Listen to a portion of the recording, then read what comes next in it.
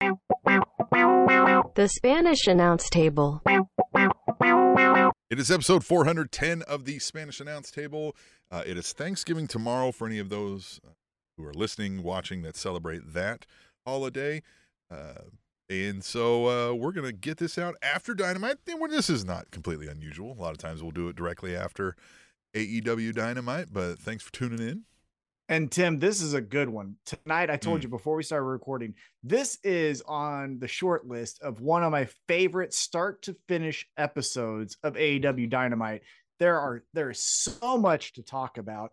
I am so excited. You did mention that it is Thanksgiving, which then brings next Christmas. So people are going to start their shopping if they haven't already. The thing I would like to plug, just because I always like to do so, is we have a Pro Wrestling Tees store at ProWrestlingTees.com. You can search Spanish Announce Table, or we have it in our links and all of our fun stuff. So you can go there, click those things.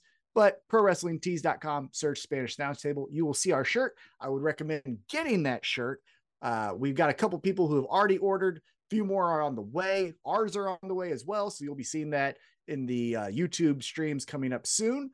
Another thing I want to say is we actually got a shout out from a friend of the show, Justin Floor, who said, congrats on opening your new Pro Wrestling Tees store.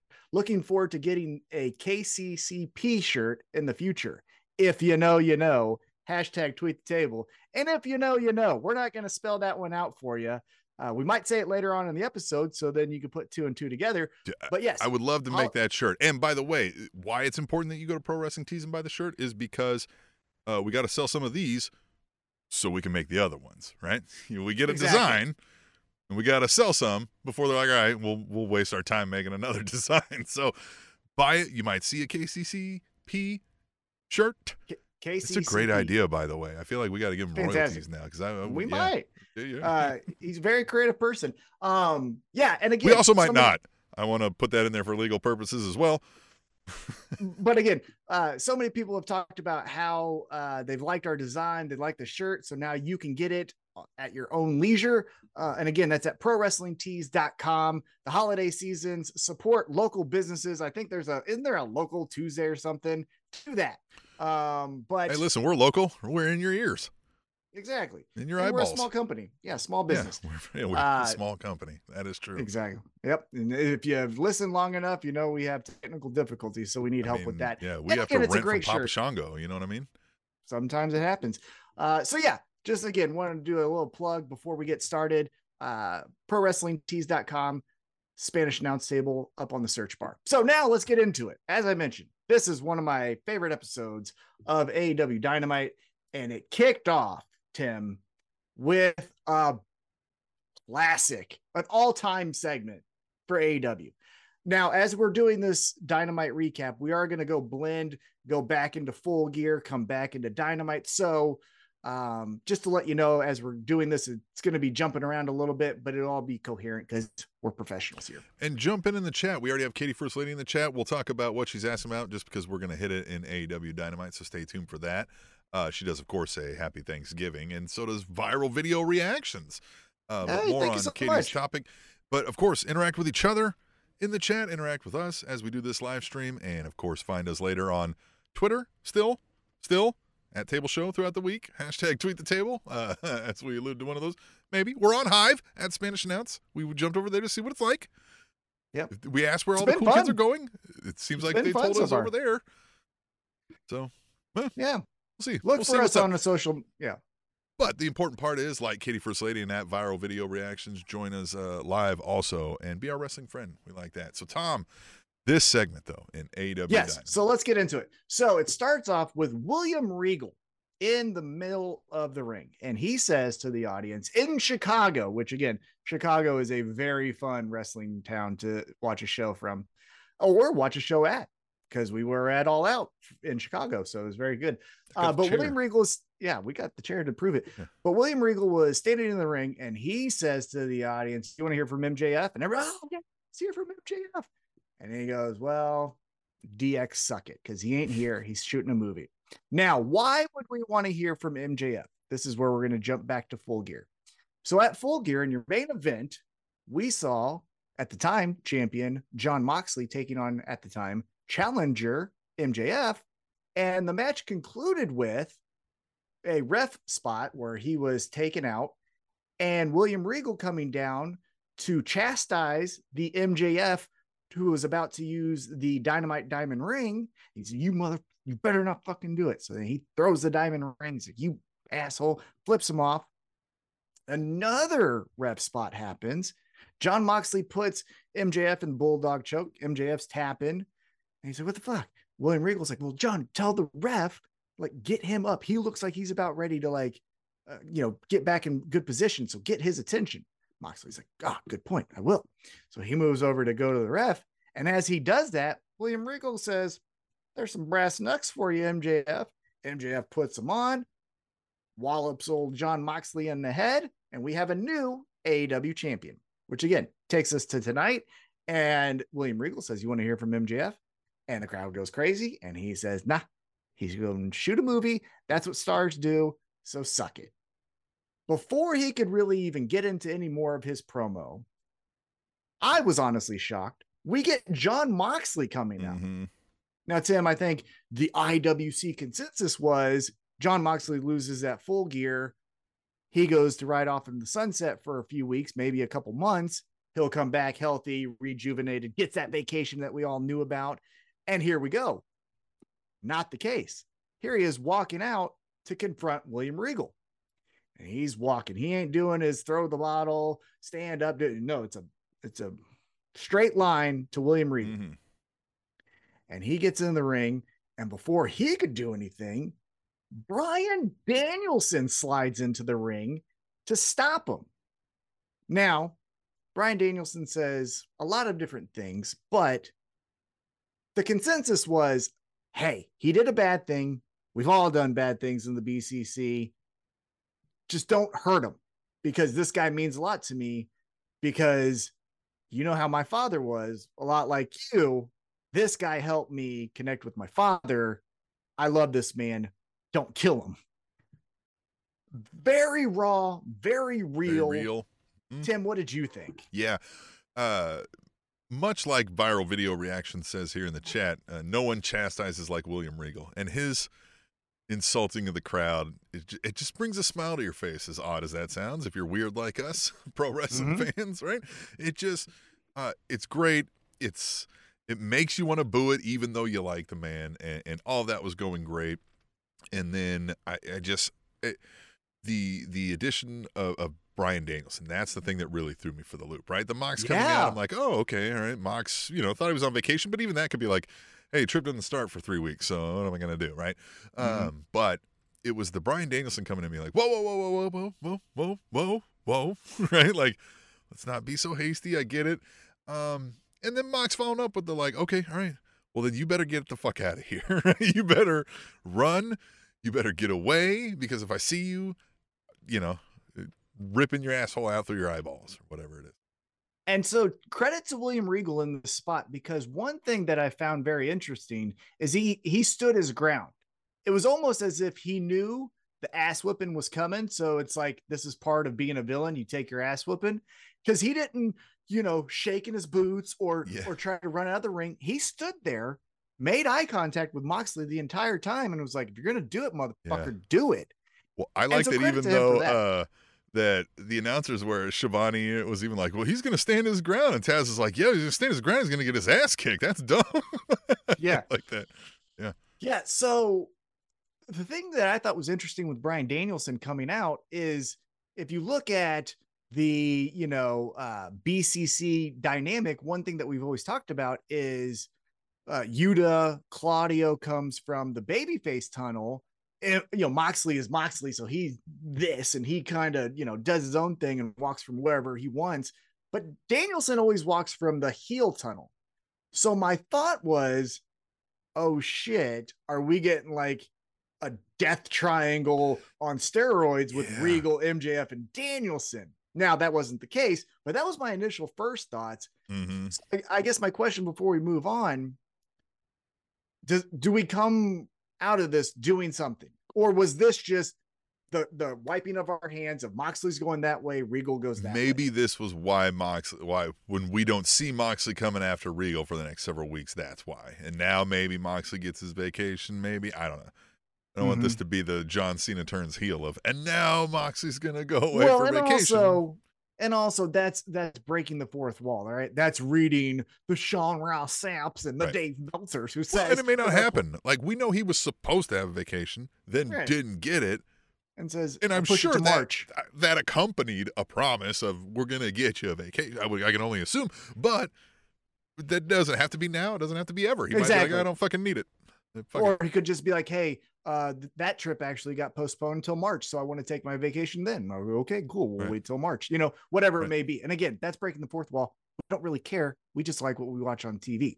So, should be very interesting. Now, next week, MJF will be on our television set or our digital device, however you consume AEW Dynamite. And he was promised as making an appearance, so it will be his first appearance as AEW champion. I'm excited. What do you think happens there? Well, I don't necessarily know what happens there, right? If we're saying Moxley's out, if that's the way it seems from what we watched here, yeah. I mean, I guess we'll get him talking a bunch of shit and Regal out there. Now, I think the question that comes to my mind is, does somebody then come out and be like, F you, I'm the guy, or is it like they walk out of there and everybody's like, these guys are some assholes, right? Like, I don't know what'll happen there. So we do have a challenger for MJF at Winter is Coming, which we'll talk about in a little bit, because that's true. Correct. Finals winner was announced through winning a match. And that may happen. But there may be a little interaction with that. But yes, I would assume that. Honestly, I would assume the winner, who again we'll get to in a second, easy couple weeks, right? And then gets into this fun stuff. So after this segment, we keep it backstage. We still don't have any action, which is again somewhat interesting for AEW, because they say wrestle, wrestle, wrestle, right? They usually come right out the gate like fireworks, ring the bell. Yeah, exactly. So Renee Young is backstage, or excuse me, Renee Paquette is backstage. She's talking to Keith Lee, and she's like, hey, at Full Gear, you got smacked by your tag team partner, Swerve Strickland, and did nothing except for you bailed on him. So any comment? And before he makes a comment, Swerve Strickland walks in. And this was really cool because he looks at Keith Lee. Keith Lee says, be careful with your words. You're making a decision one way or the other.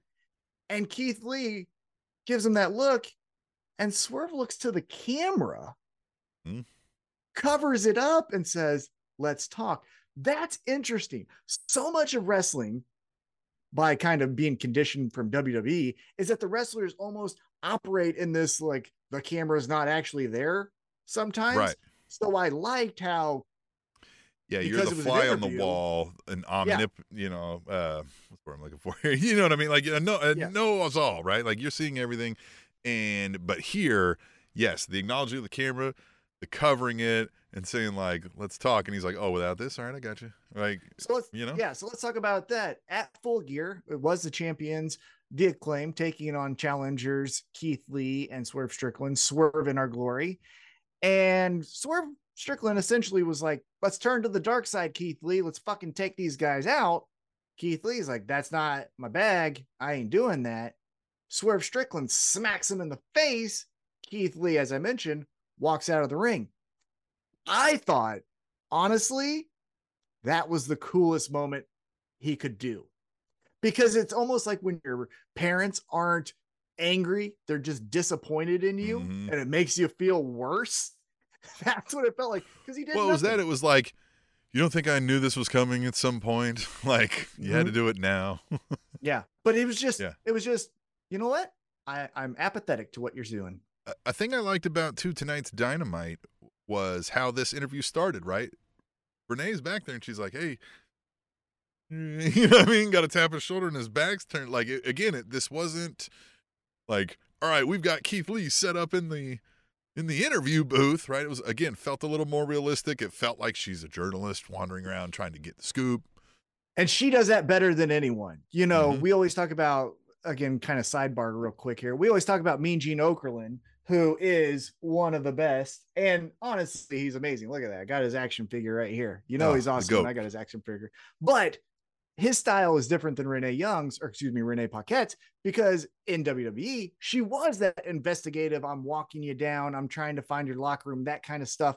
And she did that really well. So I like that she's taking that aspect of her character from WWE and applying it to AEW, because again, we really don't see that too often, unless it's Alex Marvez who sees a backstage beatdown and then catches the tail end. Usually of it, Marvez, you know what I mean? if we see that. Yeah. Yeah. And yeah.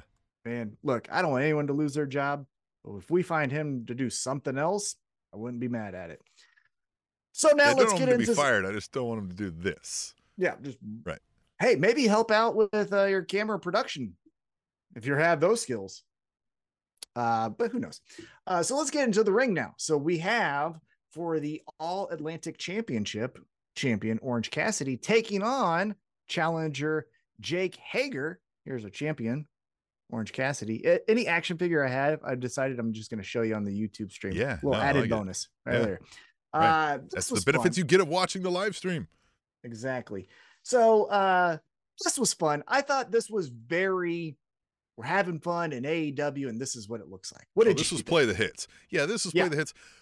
One of the highlights for me, honestly, was a sign in the crowd that said, "I heart Orange Cassidy," I guess, which just fits it perfectly, right? If he doesn't make that a shirt, I'm not paying attention. But again, like you said, playing the hits, Orange Cassidy, again, as this All Atlantic champion, is going over well. But again, this is the thing I fear with Orange Cassidy every time is, You can get these spots, but man, you can't make it too long of a run out of it, right? Now, the benefit of AEW is they don't have a whole lot of TV time, and we don't always see like the All-Atlantic champion every Dynamite, so this could work for a while.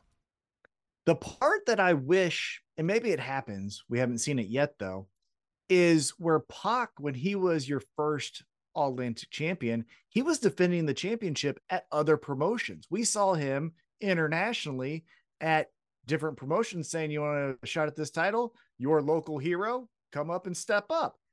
I was hoping that was what we would get with Orange Cassidy, because in the AEW portfolio, you say, who are the stars? Orange Cassidy is going to be in that conversation. May not be the number one, but he's definitely in that conversation. So if you can say, let's get brand recognition, let's broaden out to maybe promotions who are loyal to that WWE, and expose them to Orange Cassidy, and Orange Cassidy takes on the evil heel for the championship, well, then there we go. We just did an advertisement for AEW. Orange Cassidy got some work in. He got paid. The championship is still being defended. You can put it on Dark. And so I thought maybe that's the route we were going to go. However, the one thing that I think is interesting with this is, if you've noticed, he's the one that's challenged everyone. I don't think yet anyone's actually challenged him. He walks up to everyone and like, you want this? You want this? Yeah. You want this? I like this idea. Yeah. He should almost, the thing is, you run the risk of demeaning the title a little bit if you run this gimmick idea where he's going to go up and be like, yeah, I know you want to shut this title. And they'll be like, I mean, yeah, okay, I guess. Right? Like that they never brought it up, but here this guy's just kind of being like, I'm too cool for you. And they'll be like, well, then what the fuck are you doing? Right? Like, you could almost make him, I don't want to say heel, but like almost kind of that, like, why the fuck are you here? Right? Like a little annoying, if you will. Yeah. With that kind of a gimmick. But again, that's not who Orange Cassidy is at this moment. So I don't think you would run with it now. But that is interesting. I think you're right. I don't think anybody said like, I want to face you. I mean, it could be wrong. I'm sure people will let us know when we're wrong. They love to do that. So. Yeah. But yes, so Orange Cassidy wins the match. And the real note here is the post-match. So Orange Cassidy and the best friends are about to do their hug, and yay, everyone loves hugs. And our best friend, Cutie Marshall, walks out with his gang of misfits and is like, hey, you dork. And one thing that I thought was interesting, and I don't know if this was planned because of how shitty their production is, but as Cutie's talking, his microphone goes out. Again, I don't know if that was planned or if it was just he got a shitty mic. Wouldn't be shocked either way. But he goes up there and he's like, hey, let's surround the ring. We're going to beat you guys up, right? Lights go out. Lights come back on. Red, spooky, figure is standing at the top of the ramp. In my opinion, I tweeted this out. I thought that was going to be Evil Danhausen. I thought we were getting part 2 of Evil Danhausen. Evil Danhausen. Very nice, very evil. Yeah. Slap my kneecaps and call me Calvin. I was wrong. This was the return of the House of Black. What'd you think of this? They're in the ring. They take out everyone. Cutie, Best Friends, Orange Cassidy. Fuck all you bitches. What did you think? I kind of like this look that they had where they really were all blacked out. I mean, they didn't have, and they weren't over the top with the face paint or anything here, right? This was just guys showing up ready to kick some ass. For a moment in time, for a brief moment, I'm like, we seeing some sort of alliance between the factory? Yeah. And I was like, I hope not. And then I thought, nah, they're going to kick their ass, right? And sure enough, then we get the House of Black turn around and lay in the wood to the factory. Cutie Marshall, who, man, Cutie Marshall. It's the holidays. We didn't want to bother him this week. Poor guy.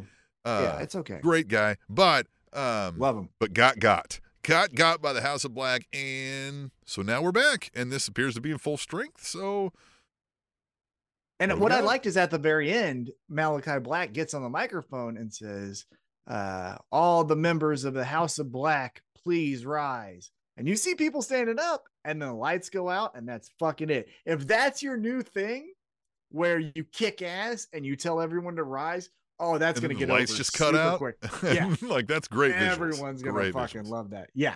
Yeah. So, as mentioned, after the commercial break, the World Title Eliminator Tournament Final. That's a fun little phrase there. We get our final winner. We get the tournament winner here. It was a match between Ethan Page and Ricky Starks. Again, similar to Orange Cassidy, Jake Hager. Obviously, this one has a little bit more stakes to it as far as like seriousness, where Orange Cassidy kind of goofs around. This was your AEW match, right? Hey, yeah. You want to see a good AEW mid-card match? Ethan Page, Ricky Starks. Ricky Starks playing up the injury. He's got some bruised up ribs, all of that stuff. But we get Ricky Starks as your winner, who will then now at Winter is Coming taking on MJF. So, Tim, what'd you think of the match, and what do you think about the fallout? Good. I think this is, now that we know and what we expected, the thing everybody saw coming with William Regal helping MJF and MJF going full heel, we're guessing from this that the first guy up's going to be a face. And it's going to be a face we all actually really like and want to be behind. It's going to help cement that hatred we're supposed to have for MJ. So it doesn't surprise me that he's going over Ethan Page here. What is surprising me a little bit with Ricky Starks is he is absolute Ricky Starks, and he's still got the thing, and he's still wearing the loafers and stuff sometimes, but he's adding sprinklings in more of like we'll fucking go in the streets right now, right? Like I'm whooping anybody's ass anywhere right now, and I don't give a fuck, right? Like we are gonna go at it. So I don't know if his character, at least when you look at him, screams that. So I feel like they're gonna have to put in a lot of work if that's what they're trying to cement with that, or if that's just the run we've gotten. But I mean, it wouldn't hurt, I guess, to have that about him. It just, I don't know that really, you don't think of the pretty boy, you know what I mean, suave guy, but when you're a face, I guess you gotta be ready to go at any time, I suppose, huh? Yeah. And so one thing I wanted to bring up is I mentioned this at the end of Full Gear, as we talked about. It was a match between MJF, Jon Moxley. MJF is your new AEW champion. And I said, as soon as the show was over, hey, on a side note, how about the next pay-per-view? We get a non-white dude challenge for the championship. And I'm being honest here, a little exhausted of seeing only white guys in the main event scene for AEW. Want to shout out real quick, and I might butcher your name, and I very much apologize about that, but Mansa Franchi Ice 06. Yep. Oh, of course, I always do. At Franch Ice 06. He said, quoted that tweet and said, "Welcome to the club, hashtag tweet the table." So I wanted to bring that up and this matchup for this reason. Ricky Starks, non-white guy, right? What do you think about that? Maybe they're listening, because again, if you look at the lineage of the title, it's just white dudes, and I love them all, right? None one sucked, but it's just your standard white guy: Chris Jericho, Jon Moxley, Hangman Page. Oh yeah, they've all been like, not even like white. I mean, they're white, but like nobody's mistaken them for anything but like a white cultured white guy either, right? Like there's Right. been no people of color of any speak to really kind of get a major sniff at this title, I think. So yeah, Ricky Starks is not coming down with this thing, but being in the spot, I think, is more than we've gotten in that regard for sure. Yeah. And that's what I'm hoping for is, yes, I think if we're all placing a wager that would affect our life, we're going to put the money on MJF and not Ricky Starks. But if we could say, hey, Ricky, you lost, but then say like, but you're not going down the card. Like we're propping you up. Now you're going to go up against, Bryan Danielson. Like we're going to still keep you in that upper echelon. That's where I think we need to capitalize on these opportunities. Because where I would get a little bit disheartened is he loses, and then on Rampage, he's teaming up with the Dark Order to take on QT Marshall in the Factory. Like that's not what we need to do. We need to keep him up there, So very interested to see how that goes. Another aspect that I'm interested with this feud is, William Regal and MJF are all-time greats on the microphone. I can't tell you a Ricky Starks promo that really comes to mind. So if we're doing promo battles, man, we got to fish out of water. Most remember from Ricky Starks is the one where he gets walloped from Powerhouse Hobbs in the middle of it and kind of cut it short.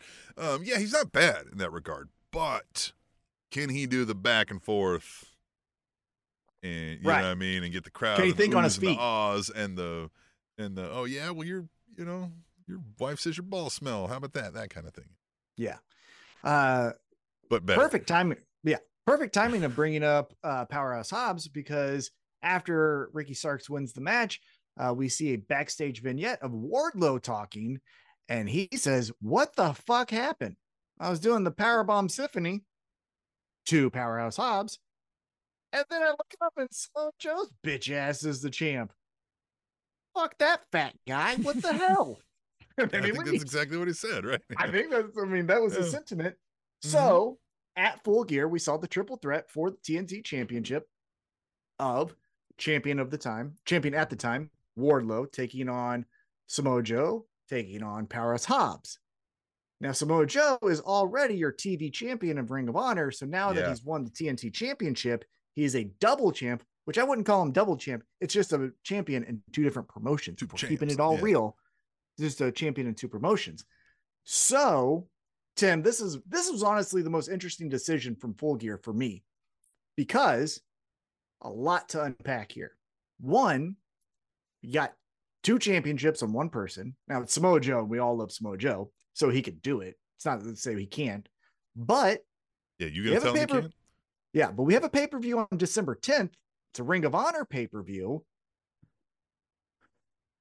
Wardlow wants his revenge. That's what I'm saying. No one, it's not been said. So Wardlow wants his revenge. Powerhouse Hobbs kind of feels like, hey, you hit me with a belt in the back, or, you hit Wardlow and I was fucking, who are you? What the fuck? That's bullshit. So what do you do? What would you do in this situation? December 10th is your pay-per-view.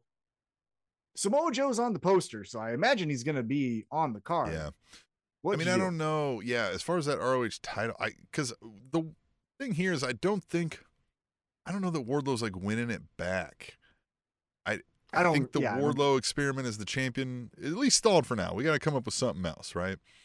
Get Wardlow into something else. So I would almost, it's a hell of a matchup for Ricky Starks to try to go after. Like you said, we want to keep him prominent. I mean, he's going after Samoa Joe, coming away with this TNT title after, X amount of time. I mean, that's rolling down the road a little bit. Because then after that, then you can have his old nemesis come around, sniffing around for it. Powerhouse Hobbs be like, look, I was trying to get that fucking TNT title. Now your bitch ass has it. And I know I can beat your bitch ass up. I've done it several times, right? Like, there's a million ways you can go there. But yeah, I don't know how this ROH thing, I know we keep hitting on it and it sounds like a broken record, but we're kind of like, where? So it is all gray areas. It's not that there's too much gray areas. Everything's a gray area here between the two companies. And I don't know, it's too much incest, right? Yeah. No, we had an episode called that. Now, my hope, fingers crossed, and again, I don't read any of the stuff. It shows up on my timeline from time to time because people I do follow like it. And so then Twitter's like, hey, you should probably read this. So I do see some things, but I don't seek it. Join us on Hive at Spanish Announce. Join us on Hive. Exactly. But what I was going to say is my hope is at the Ring of Honor pay-per-view, Tony Khan kicks off the pay-per-view and is like, hey, this is our pay-per-view Ring of Honor. By the way, new TV deal, January, whatever, on TBS. He's got to kick it off and not end the show, because if he ends the show, he'll be way too gone to be able to hear what he's saying. And I'm not a Tony Khan apologist. I don't know the guy, whatever. I just think he's a weirdo. I think he talks on the microphone. Yes, of course, yeah. But that's what I mean. Like, him making the announcement when he's too hyped is gonna be bad. When he's too hyped at the beginning, right? Like when he's he might be too hyped on his mind. Do what? I think he might be too hyped at the beginning, right? When everyone's excited. Yeah. I think Tony Khan. Quick sidebar. I think Tony Khan cuts a promo like a dog learning to bark. Like there's no cadence, there's no volume level, it's all just guess and check. And so that's how I've always thought how he cuts a promo, because it's a puppy learning how to bark. Right. It really is. Not how we do it. Yeah, you're right. I like it. So what I would do, and I brought this up on another podcast first, One Fall with Ron Funches. Give it a listen after you listen to this. Twice. And Ron was kind of lukewarm on it. So I'll throw this idea to you. This is what I would do. I'd run this back. Big meaty men slapping meat. We really don't have enough time to tell another story. So the story is, fuck you, now we're going after Samoa Joe's belt. The two of us against you for your belt now. Let's do it. Then this is what I would do. I would have Powerhouse Hobbs beat Samoa Joe for the ROH TV champion. This is again predicated on ROH then has a TV deal so that Powerhouse Hobbs can go over to the Ring of Honor channel or Ring of Honor show and be like, fuck yeah. And then Samoa Joe can bring you the ratings to Dynamite because he's Samoa fucking Joe, right? That's what I would do. In that, I would then say Wardlow, again, not a part of the finish, says, fuck all this mid-card stuff. I'm tired of these fucking guys. I don't want to see them anymore. Hey, MJF, you're a bitch. And then he goes after MJF and says, like, remember the last time we fought and I powerbombed you 10 times and I won? Let's do that again. And MJF's like, what the fuck, right? And then we do that. That's what I would do. How do you feel about that? Yeah, I don't hate that, I guess. I just also... I'm kind of done with the Wardlow and the Powerbomb Symphony. So I think for me, I would want to get that over with quick, if that makes sense. So that's why I think him being MJF's first challenger is great, because then we kind of put close the loop, as you say in the professional world, on this whole Wardlow MJF thing. Because if we're being honest, as much as MJF cut that promo where he's like, every time I've had a moment, it's been overshadowed by a neck tattoo, by Matt Hardy falling, or a press conference. And it's like, hey, pal, Wardlow was supposed to have his moment, and you no-showed a fucking meet and greet, and everyone's talking about you being a flight risk. So maybe shut the fuck up and give this guy a proper match. So that's where I think, give him that match. MJF totally wins. But then we're done with it, right? Then we can it even adds that new wrinkle to the story of like MJF can say, hey, you won that battle, but here I am winning the war. I didn't need hold the title. Exactly. Right. Yeah. So that's where, because again, it just feels like it's lingering out there. That, I mean, it was such a one-sided match, and AEW typically doesn't do squash matches. I mean, if you recall, MJF left on a stretcher in that match. That's how he left that pay-per-view, was on a stretcher. So I think it's there, but I think we just need to get rid of it quick so that, and again, we can get into this in a different time, but Eddie Kingston's beating MJF for the world championship, just so you know. Bold so claim. We can get to that later. That is a bold claim. Oh, it's going to happen. Summer pay-per-view. I wouldn't hate it, but I mean, I'm just, that's market. Okay. So then after that, we get a video package of a very controversial moment involving an AEW star. It made TMZ, for Christ's sake. Jade Cargill at a Bow Wow concert just says, hey, stop talking shit about me and my man. I'm going to bitch slap you. Security gets involved. They're throwing drinks at Bow Wow. Bow Wow's, and then Renee interviews Jade for a comment. And she's like, I ain't messing with that whack rapper. Fuck him. And what I liked about it is she's like, I ain't giving that bitch any more clout. He's whack. And then she gets smart Mark Sterling to come out and say, Jade Cargill's comment is that she has no comment. Yeah. That was it. So let's go back real quick. Jade finally has her belt at Full Gear. She took on Nyla Rose in what I thought was honestly at this time her best match for telling the story. Nyla Rose hits her with her own finisher, kind of the whole thing. This was really a good presentation of I agree Jade with Cargill. Mm-hmm. Now, with that being said, she has her title because she obviously won that match at Full Gear. Bow Wow?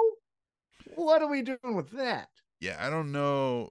Yeah, I don't know if the whole thing the whole time has been a work, or if they said, he did that like shoot a shot and they were like, well, hey, let's do something here. You know what I mean? Let's work it out, Yeah, and by the way, I found this out, new information to me. Jade Cargill is married, but do you know who she's married to? No, huh? Former Cincinnati Reds second baseman Brandon Phillips, all-star. Like, don't fuck with that guy. I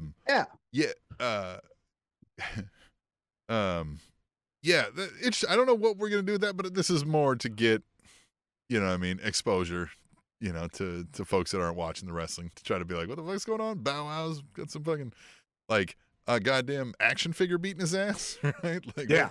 Yeah. So my thought, and again, this is just me reading between the lines, trying to be a smart Mark Sterling. But at the end of this segment, well, first off, Red Velvet's back. Red Velvet was like, hey, let's celebrate. Red Velvet out there. Missed her, like seeing her on the TV. She's nice. But the segment ended with Mark Sterling saying, hey, Kiera Hogan, you gone. You sucked at your job. You ain't doing this. So my thought is Bow Wow comes in. Hey, Kiera Hogan, don't you hate that your best friend dumped you? She kind of sucks.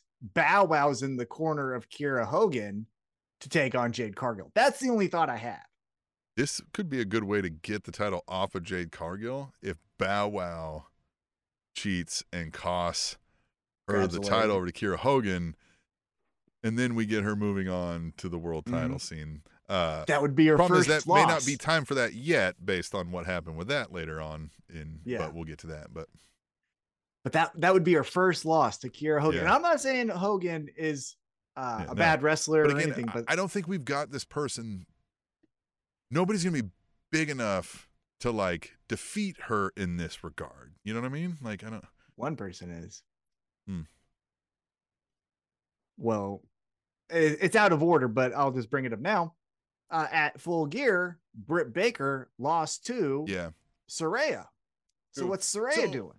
Saraya, the whole thing to me is like, I almost think if you do that route, like a Saraya or even an up and coming who are like, oh, they're going to defeat the monster, it kind of then degrades what we've built, right? Like, I think it's better to do this where she gets fucking cheap, copped out of it by Bow Wow. And then she's like, I don't even care about whatever the fuck Bow Wow and Kiera Hogan got over there fucking making out, whatever the hell y'all doing with this stupid title anyway. I did everything with that title, and it takes somebody cheating to beat me any fucking way, so I'm going to go for that one, right? Like, I almost think that maintains her status better, if that makes sense. That's the story. My question to you is, because we're doing this streak, and every time she wins, we get the graphic. So I guess the real question here is, do we make the loss monumental, or do we just do Jade goes, Bow Wow grabbed my fucking foot. He's a douchebag. Yeah. I'm out of this situation. Yeah, I mean, I think you can somewhat make it monumental in that, where, like, I think you make it a big spot that comes out of nowhere and everybody's shocked, right? Like Undertaker streak, and everybody's like, and then Bow Wow and Kiera Hogan are laughing and pointing. Jade Cargill's doing a Chris Jericho freak out, right? But, I mean, I think after that, the next night is when you get the fucking like, oh, fuck them. Everybody. Yeah, I think it's time Jade Cargill goes after the women's championship, Yeah. right? Now, maybe what you would do, and this could be fun, is let's just go down this rabbit hole. Kiera Hogan does win with the help of Bow Wow. Again, I just made this up because you put 2 and 2 together, you get 6. What I would do possibly with that is, if you recall when Chris Jericho beat The Rock and Stone Cold Steve Austin in the same night, and for fucking years, even sometimes still today, he brings it up that he did that. That's her thing. Hey, you know, I'm the first person to beat Jade Cargill. Right. Hey, I'm the first person to beat Jade Cargill. You know, and she gets like, you fucking Bow Wow. Fucking yeah, no, with a dog bone. What the fuck are you talking like about? makes a t-shirt, you know, whatever, and all that stuff. Maybe that's the route you go with her, because she needs something to get going with that championship. But anyhow, we'll see what happens. Let's get back into the ring. It was match 2 of a best of 7, and this was what we're all going to be talking about. This played right into a classic troll job. If AEW is anything with their little jabs at WWE, they are this when something happens to them, because we get Death Triangle as your champions come out. The Elite come out first. They come out to the Kansas song, which is great, and by the way. Well, Kansas is fucking awesome. Yeah, State kind of sucks, but like with their that band's and great. It's great. Yeah. It's great. Very, very good job. And I even said this to you because of this match. And longtime listeners might be shocked. You might want to sit down. You might want to strap in, sit down, have something ready. Tim, I think I like the Young Bucks. Oh, I know. It fucking feels weird. I know what you're feeling, though. I know what you're feeling. This was fun. This was a great troll job. But I think so many things here, right? So many little spots that they just got to like twist that needle. And it's an effective troll job. I picture Phil Brooks seeing this and being rightly pissed off. You know what I mean? Being very mad. And it kind of, that's what also endears me more to the Young Bucks, as weird as it sounds. So that's the thing, is for the longest time, and I still will stand by it, that they're not the best tag team in the world. Yeah, for a lot of different reasons, right? So the sentiment that I've always fought against, I mean, there's a couple teams, right? Usos, FTR, New Day. I mean, you can name a few. Yeah. I mean, you could name it, but it's the Usos. Or FTR. So my backlash was more against the fans, and then they kind of played into we're the best. It's like, you can't just say you're the best and be the best. Like, that's not how this works. Like, you can't just give yourself a nickname. It has to be given to you, right? So anyhow, but what we're Pro Wrestling's best podcast. Yeah, duh. But no, we are. You know, other people said that, not us. Yeah, of course. Yeah, other people. But what I respected the most out of this whole situation, breaking the fourth wall real quick, reading the reports, is that when CM Punk at the All Out press conference bangs his fist on the table and is like, if you got something to say, let's fucking go. And for them to be like, you're talking about us, so then we're going to fucking go, and immediately confront him, respect, right? Like, yeah, that's how I handle problems. Again, whether it's right or wrong, who knows? But I respect that when you go, all right, I got something to say right now. So they weren't afraid of the fame. They weren't afraid of his pull. They weren't afraid of, you know what I mean? Nothing. His name, none of that. Right. Yeah, they were very confident in who they were, which is, again, an admirable trait. Certainly weren't intimidated by his mixed martial arts skills. Well, Jesus Christ, who is? But have you ever, oh God, have you ever seen his fucking striking footage at Duke Rufus? No, I swear to God. Yeah, I think you showed me that when you were like, I could get my dog. When you were telling me he was going to lose his first fight before everybody else was, and you were like, look at this shit. Oh my God.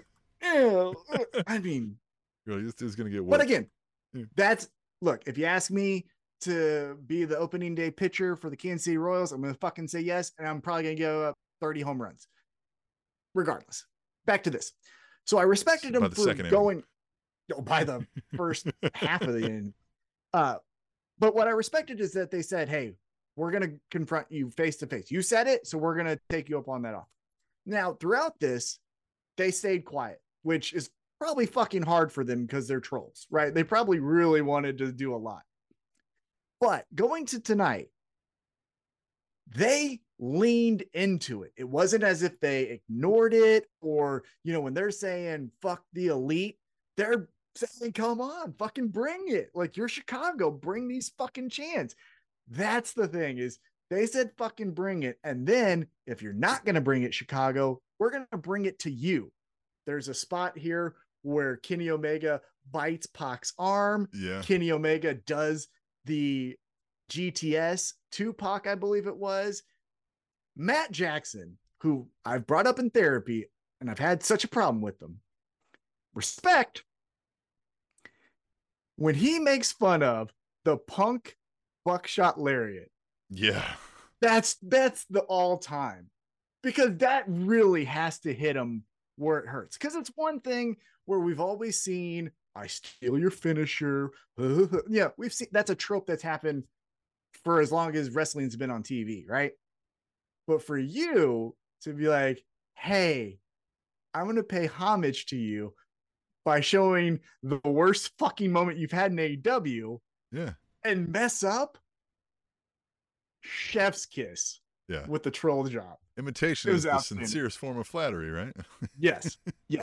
Now, I talked to Kata, longtime listener Kata, on Twitter before we started, and one thing he pointed out is Kenny Omega in an interview said, hey, we're not picking sides here. We just want to move on. Like, everyone move on. And while I think Kenny Omega, and I don't know his real name, whatever his real name is, I think he gave the interview in that spirit, or in that shoot form, right? Hey, like, kind of, tonight's the last night. Can we move on past this, right? Mm-hmm.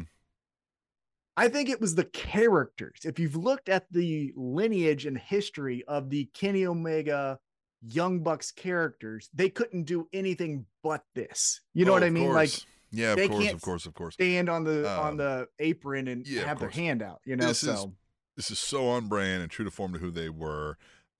Theo in the YouTube chat, Theo P75 says, "Does Matt still have you blocked on Twitter, T-Mac?"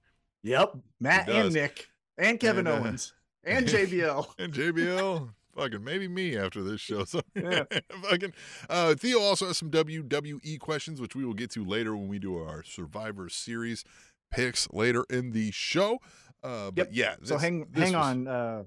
So Theo, hang on. We will be getting to that, but we're gonna continue with this AEW Rampage / Full Gear recap. So Dynamite. With this, Matt, or Dynamite Rampage Dynamite Full Gear. Yep. Tomorrow, Friday at 3 o'clock in the One True Time Zone. That's right. That was the weird time. Yeah. In the One True Time Zone, 3 o'clock. So make sure your DVRs that's the Central Time Zone where Kansas City is, where Patrick Mahomes plays professional football. And Travis Kelce, the greatest of all time. Anybody saw that Sunday night? Hey, Los Angeles, by the way, sidebar. Los Angeles, how does it fucking feel that every time the Kansas City Chiefs go to play in your stadium, Travis Kelce ends the fucking game? God, that's got to suck for you. That's got to suck. Yeah. It's got to suck for you so bad. Yeah. And you're a shit town. It's Arrowhead West. We had more fans than you did. We traveled from Kansas City to Los Angeles and outnumbered you. You casual fair weather fucks. You guys don't deserve a franchise. You barely deserve to be a fucking city the way you treat your sports towns. Fuck off, Los Angeles. I like all your fucking government kind of decisions, like good on all that stuff, but fuck you as a sports town. You guys suck dick. Anyhow, back to this. I had to find a way to work in Mahomes on that. Of course. So at Full Gear, because I mentioned this was the best of 7, at Full Gear, Death Triangle wins because Pac influences Phoenix to say, use the ring bell. Tonight, the finish is Matt Jackson says, you have a ring bell? So do I, motherfuckers. And then Penta, who is a hero and a god amongst men, said, I got my own fucking hammer and I hit you in the head with it. Another quick sidebar. The NFL was in Mexico City on Monday night. It was the San Francisco 49ers taking on the Arizona Cardinals. Huge pro wrestling fan. And my second favorite tight end, George Kittle, was presented a mask by Penta pre-game, took pictures. So credit to George Kittle. that just shows you the star power that Penta has. He needs to be champion yesterday because Penta is a man among boys. Love that guy. So Penta has the fucking hammer and he knocks old Matt Jackson in the head. 2-0 Death Triangle over the Elite in a best of 7. How does this go, Tim? Interesting with the 2-0. Do you think we get the cliche of the, like, they're going to go 3-0 before? Does the Elite have to rally the troops to come around and get, back into this? And do we get to 7? That's the thing that's interesting, because if you look at the matches that they announced, the 7th one is in Los Angeles, and you would think now without CM Punk, they're going to say we're throwing all the fucking stars we have on that show because Los Angeles is a big market. So you would think we would get to that match. Now, AEW also, especially the Elite, like to swerve you when you think they're going right, they go left kind of thing. What if they get swept? That's what I think would be more interesting. You could still have them wrestle on that show. Them losing this best of 7 doesn't mean they don't compete on that episode or show up. So it's still that they could be there. I think the more interesting story is we always thought that this division was ours. Tony Khan made it for us. And then we lost 4 in a fucking row to Death Triangle. Well, and I even like where if the Death Triangle continue winning this way, where like they don't even like how they won amongst each other each time, right? So even after they're done, they've still got this like, would you stop fucking hitting people with hammers? Yeah, because a hammer, man. because Ray Phoenix confronts confronts Penta a little bit with like, hey, what'd you do? And Penta, again, body language, says like, you did it on Saturday. Fuck are you mad at me for, bitch? Yeah. Little brother, fuck yourself. So yeah, it's curious. I think if I'm betting on this again, like if I had to put money on it, we're going to 7. I think maybe we do a 3-0 and then they get 3 and then it's the momentum thing. What happens on the 7th? I think that's where it's going to go. But again, the more interesting story to me, clean sweep, then they do the Hangman to themselves. Like, what the fuck do we have? Maybe Hangman comes in and is like, hey, I've been here. This is how you get through it. Okay. So they get swept, right? Swept. They're then at the bar, but they're drinking their milk or whatever they're, right? But they're like in their sorrows and they're like, man, I can't fucking, and then somebody's like, know the feeling. They like look over at the end of the bar and there's Hangman, right? Oh, in a silhouette. It's got to be a silhouette with like his cowboy hat on and then like a shot glass. Right, he's got a shot glass or something. And everybody's like, and then we just cut, right? And then we get the move that on to the next week. Yeah, that would be great. Exactly. That would be fun. So Death Triangle, as I mentioned, goes up 2-0. After the match, we go back to the entrance ramp and Renee Young, God dang, I keep calling her Renee Young. I apologize. Renee Paquette. Rolls off the tongue easier than Paquette. It does. It really does. But Renee has some news for us. She has an announcement. So thought this was weird, and I want your thoughts on it as well. She says that due to the extent of Thunder Rosa's injury, AEW management and Thunder Rosa have decided that Thunder Rosa will be giving up her championship. So now the unified, true, one women's champion is Jamie Hayter. So before we get into what Jamie Hayter and Britt Baker and all that stuff, what do you think about the announcement on Dynamite? Jamie wins the title. What do you think about Tony Storm being the interim the entire time and now all of a sudden it's not? Like, what do you think? So I think when Thunder Rosa got injured, it was fresh off of her win not too long prior to that. Everybody was all, we love Thunder Rosa. This is her shining moment. And then she got injured. So I think they were like, oh, well, we just did the interim thing. Let's see how long you're going to be injured. You'll be interim champion. And then I think it came back worse than we thought, and it may be longer.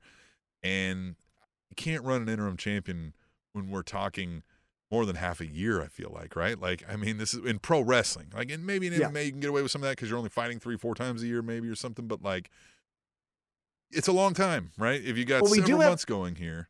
Yeah, you do have precedent in the UFC specifically that shows for example, there was a bantamweight champion, Dominic Cruz. Dominic Cruz is considered, honestly, one or two greatest bantamweights of all time. He becomes your champion immediately after the fight, rips his ACL. Well, they make an interim champion, right? So they have an interim champion. He fights to win the belt. And then Dominic Cruz is like, all right, guys, I'm ready to fucking come back. All right, well, then you're going to fight the interim champion to unify the belts. Cool, great. Oh, hey, by the way, I ripped my other ACL. And so then the UFC says, okay, then you're stripped because it's been more than a year. Again, that's a longer timeline, but it's been more than a year. So now you're stripped. We're going to make the unification of interim champ versus number one contender. That guy then becomes champion. And then when Dominic Cruz was healthy 3 years later, which is pretty incredible, then he comes back. Yeah. Then he gets the title shot upon his return. So that's what I think you should do here. I think that's it too. Yeah. Like you'll get a title shot, right? Which is kind of what I said, why I didn't like the interim title anyway. Because usually like you get a title shot when you come back, but it's fine. I think it works well when we supposedly had the 30-day rule in WWE, right? It was 30 days, you can't defend it. Well, that kind of setting makes sense for an interim champion. All right, well, you're not going to be able to defend it in 30 days, but Doc says you're out for 2 months. Well, let's not be so hasty, right? Like, let's have an interim championship. Like you said, then we can get champion versus champion, all this kind of jazz like that. But, yeah, I don't mind them getting rid of it at this point when you have more information that says, hey, Thunder Rosa ain't going to be around for a while. And you're going to have to rebuild her whole run anyway. So it's going to be weird, right? Coming in with an interim champion. So I think what the interesting idea, well, did you have it more? I'm sorry, I cut you off a little bit. No, we can. Okay. Nope. So the interesting idea, and I think I retweeted this from our Twitter account at Table Show. One person brought up, hey, if you knew you were going to do this, why not announce it on the pay-per-view? That this is say for the Tony Storm is your champion. Now this is for the women's or not heavyweight, but the women's world championship. And then when Jamie Hayter wins, you don't have to say all this interim stuff. It's like that makes it more meaningful. Kind of very similar to like when at WrestleMania, Charlotte Flair went in as the Divas champion. And then Lita was like, here's the women's belt. Charlotte is still your champion, but now we're fighting for something new, and it makes it more meaningful. So now we have your AEW Women's World Champion. Did they even say that, or is it just AEW World Champion? I think it's AEW. But it's a women's division. Yeah, I don't know. I hate it, because we never say AEW Men's Heavyweight Champion. Right? Yeah. Anyway, Katie, the First Lady, had a question early in the show. She says, does Jamie Hayter give you Becky Lynch vibes? And I'm assuming she means the man Becky Lynch. And I think some of that swagger, I think gives you some of that, European, right? Also not American, so a little of that as well. Yeah, I think that's a very fair comparison. Yeah. But do you think this goes well? I was a little surprised by the cooperation and how happy Britt Baker was with the whole scenario in the story. Well, was that a ruse? On Saturday, she was super excited, right? She's wearing Jamie Hayter's shirt. She's giving He's like, it's Jamie's time. Yeah, curb stomp to Tony Storm to help her win, all the stuff, right? Fast forward to Wednesday night. Now it is no longer the interim championship. It is the true championship. And Renee goes to Jamie Hayter and is like, so how do you feel? And who's the first person to fucking talk? Britt Baker. And then they will then go into this tag team match. It's a 3-way tag team match. Spoiler alert, we'll get to it in just a quick second, but they win that match. And as the ref goes to hand the belt to Jamie Hayter, Britt Baker grabs it and says, I will hand it to her. So I think we're already planting the seeds of Britt made you, Jamie. So it's time for you to give the belt over to Britt. You think that's where we're going? Maybe, but I don't know. I know everybody got behind Hayter, and I mean, I did too. I was like, hey, I like Jamie Hayter, but sometimes you pull that trigger too soon, and I'm a little worried we did that here. But the window called for it. You know what I mean? Like, I don't know if the window would have stayed open, so you got to run with it. I'd like to see if she can step up. I'm just a little worried about her ability to connect and tell me a meaningful story, if that makes sense. I haven't seen a whole lot of that from Jamie Hayter that hasn't been driven by Britt Baker. Yeah, I agree. So we do get some interesting competitors in this tag match. So it's Willow Nightingale and Sky Blue taking on Jamie Hayter and Britt Baker, taking on Ty Mello and Anna JS, right? So we got Ty Mello's fought for the championship. I think Anna J's fought for the championship once. Yep. Got some good contenders in Willow and Sky, and obviously you got Britt Baker and then the champion Jamie Hayter. So I think we got a good, someone out of here is going to fucking face Jamie Hayter. Now, again, if you give me the pen or pencil, here it is. As we talked about earlier, this is what I would do. As we talked about earlier, it's time for Jade Cargill to fucking go to the moon. Yeah. She is the star. Yeah, I agree. Britt Baker is the foundation. She is the women's division. Wherever she goes, that's where the women's division goes. But the star, the put them all in a line, who you think's the baddest bitch there, it's Jade Cargill. Yeah. This is what I would do. I would say Jamie Hayter has to defend this in a multi-woman match.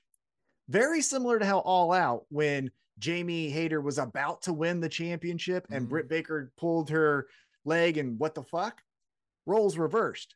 Jamie Hayter isn't losing this fucking championship and just letting Britt Baker get a pin. So what I would do is I would put in returning Thunder Rosa, Toni Storm, Jamie Hayter, Britt Baker, Jade Cargill. And I would have it spun out of Toni Storm, Thunder Rosa, Britt Baker, Jamie Hayter, and then your fucking new champion is the baddest bitch in the room, Jade Cargill. That's how I would do it. But we'll see. I don't hate that idea either. Yeah. Yeah, just because if we run right into the Britt Baker, Jamie Hayter thing, well, that's what's got to happen then. Because, again, I don't think we should just, Britt Baker beats Jamie Hayter for the title. That would seem weird, right? So Jamie Hayter's got to come out victorious in that. And then what, right? Then I worry we got a Wardlow situation on our hands again. Or very similar, if you recall, way back in the day, it feels like maybe it's a Randy Orton Triple H scenario where when Randy Orton beat Chris Benoit for his first championship, hey, I'm the new person. Triple H says, go fuck yourself. It's my belt, and takes it off of him in a month. Could do that. I don't know. Maybe. But again, the wild card in this whole thing, and we don't know how often she's going to wrestle, but the 2.4 million followers on Twitter and all other social media platforms, Saraya, what do we do with her? So, and what do you think of that match? So Dynamite didn't really reference the match much. Yeah, I thought it was good. Or did they on Dynamite even reference that Saraya came back and wrestled on Full Gear? Did they even say it? Anyway, I didn't catch it. Yeah, I didn't catch it. But at Full Gear, Saraya does beat Britt Baker. I will say this.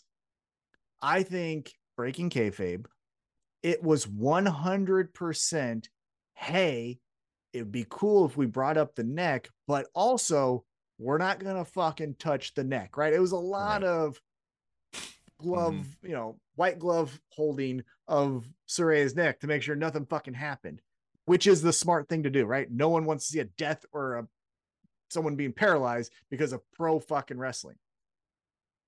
Where it lost me, again, on a standalone match, you just put it in front of me, I like it. But for all the things that were said and all the things about who's going to run this division, there wasn't an intensity level that matched the hype. There wasn't this motherfucker. It was kind of slow and just kind of There was no grabbing hair and punching, hockey fights and stuff like that. Because here's what I don't like about it too is, like you said, they were like, this is my house. Oh, you think it's my house, bitch? I've been here. You ain't nothing, right? Well, so they fought, but now we don't have some declaration from Saraya that everyone's on notice, and this is my house now or anything like that. I mean, I understand we haven't even given it a full week, right? But just it didn't feel like that. Like this is a battle over supremacy over the brand. It felt like a welcome back. Let's have a wrestling match, which is fine if that's what you told me, but that's not what you told me, and that's where it kind of lost me. Yeah, it felt more like a wrestling match than a fight. Now, obviously, we know we're watching pro wrestling, but you understand it. It felt more like, Right. But it was billed as a fight.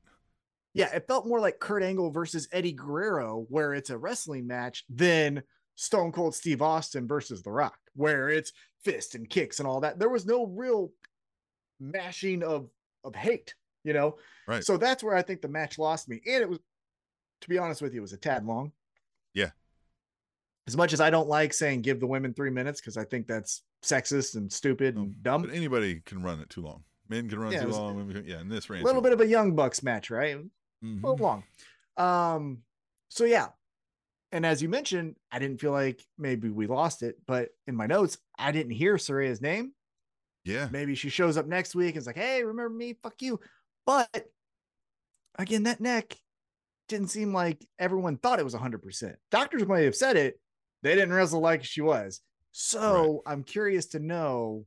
Yeah, it was a lot of like, she was doing a lot of stuff in and straight up, right? Like kind of like, hey, we're not touching the, you know, like arms out, standing up, right? Yeah. Or the bump was a traditional, she gets the opportunity to throw her hands soft back. Stuff. Yeah, yeah. Which again, like you said, like, I don't want you to die, but I think there's so much value in having Saraya there. I just don't know if it's as an in-ring competitor for me. Like, I think, there's all sorts of roles we could have her on TV in so many ways. Potentially putting her in a Sting capacity where she teams with someone. Let's do tag matches where we fucking jump over all the fucking people and skydive and shit. Yeah, Sting, Darby, and Saraya. Oh, yeah. Sting and his kids, and it's think of all the extra stories we could milk out of Sting and Darby, right? And then Sting and Saraya. Yes, right. that is a great idea. We just sprinkle in a girl into some other opponents, and then we've got mixed gender tags, and like it's. Speaking of old people, next up, well, actually, before we get to the Acclaimed, Renee is backstage and she interviews Top Flight and FTR. And Renee says, hey, Top Flight has something to say. And Dax was like, yeah, I'm sorry to cut you off, but we like you guys. You're so cool. We want you guys to take over when we're out of here. And Top Flight, which is nice, but it's also condescending, right? It's like, yeah, it's not your time yet. It's patting them on the head, right? You guys are really good. You know, you guys are gonna be great someday. Not today. Right. And so Top Flight, I think, kind of picked up on that because they're like, fuck that. Fuck you. We want your belts. How about that? Huh? And FTR was like, well, hey, you're not really a challenge. So fuck, why not? Right. Cool. We like to fight. Yeah. I like, though, that Top Flight on the way out says Top Flight out, right? Yeah. And FTR like, that's our fucking. FTR like, okay, like, kids. That's our fucking thing. I thought that was good. Mm-hmm. I'm excited for that match too. Again, another feud that whenever your December 10th pay-per-view happens, putting Top Flight, Ass Boys, FTR in a triple threat, I think has good potential. But as you mentioned, because you almost forgot to talk about this segment, what is after this segment is the AEW Tag Team Champions, the Acclaimed. But here in the segment before it, if I'm watching the first time I've ever seen AEW Dynamite, I saw a tag team talking to two double champs and was like, I want one of these. And then here comes another champion, right? Like, what is going on here, right? Look, I agree. I get it. People dripped in gold looks cool. Man, when everybody's got one. Yeah, I agree. Now, I do think there is value to your promotion when you can show that your talent has belts in other promotions. Right. I think it works greatly for FTR that they are the AAA and New Japan tag team champions. Yep. When they can be an AEW and says, oh yeah, and we also fucking conquered these other promotions, that makes you look badass. But in this case, when Tony Khan owns both, one's not real. Right? I mean, one's not real yet. Well, but no, it's not real to me. Yeah, it's not yet. And so that's when it's like, what the fuck is happening here, right? So I agree with you. If you're just watching this saying, hey, I heard this MJF guy's cool, I'll give this a shot. And then you see this segment, you're like, well, who the fuck is who? I don't know. Right, I thought they were talking to the champs. Who are these champs? Right, exactly. So the Acclaim, as you mentioned, they come out. and the Chicago crowd, probably the loudest pop of the night. Yeah. Go crazy. They're scissoring. We were there, like we mentioned, at All Out. Chicago loves the Acclaimed. Everyone loves the Acclaimed. Everyone loves the Acclaim, of course. But the ones that show it the best is Chicago. They were the ones that started all the chants. We were there. We kind of helped started it. Whatever. They we'll go take nuts full credit. for 'em. We'll do that. I mean, why not? Yeah. No one fact checks, right? Yeah. So they come out. They're playing the hits. Billy Gunn gets to take off the bandages, and we're getting finally Scissor Me Daddy Ass. And before they truly get to do it, well, hold on. I like, if you'll notice the subtle difference. They say Scissor Me Daddy Ass. He said Scissor Me Daddy Ass, right? Like there's a little bit of difference there. Well, at the end of the segment, yes, he goes Scissor Me. Like daddy, I'm the daddy. Oh, that was after the interruption. That's right. I forgot. After the interruption. Mm-hmm. So in the rap, and I can't recite it word for word, but in the rap, Max Caster mentions Jay Lethal and Jeff Jarrett. And in this, I told you before we recorded, this, in my opinion, was an all-time AEW Dynamite. That's why I'm so jazzed up. Like, I'm genuinely happy to talk about this. Yeah. This is me happy. Yeah, you're not a happy guy. I fucking hate most of everything. Yeah. It was great. But if I get put down to earth, right? I'm flying for the clouds, and here's fucking Jeff Jarrett grabbing my feet back to earth. We get Sanjay Dutt, Satnam Singh, and Jay Lethal. And all this is fine. To their credit, yeah, and to their credit, Sanjay Dutt's like, hey, you fuckers, did you just say our names? Because that would make sense. You know, fuck you. We didn't pick a beef with you. The fuck? Yeah, I got a pencil in my ear. Who the fuck are you talking to, bitch? But then, well, and even Jay Lethal dropped the Will Smith, right? He said, "Keep your friend's name out your goddamn mouth," or whatever. Right? Yeah. But then, he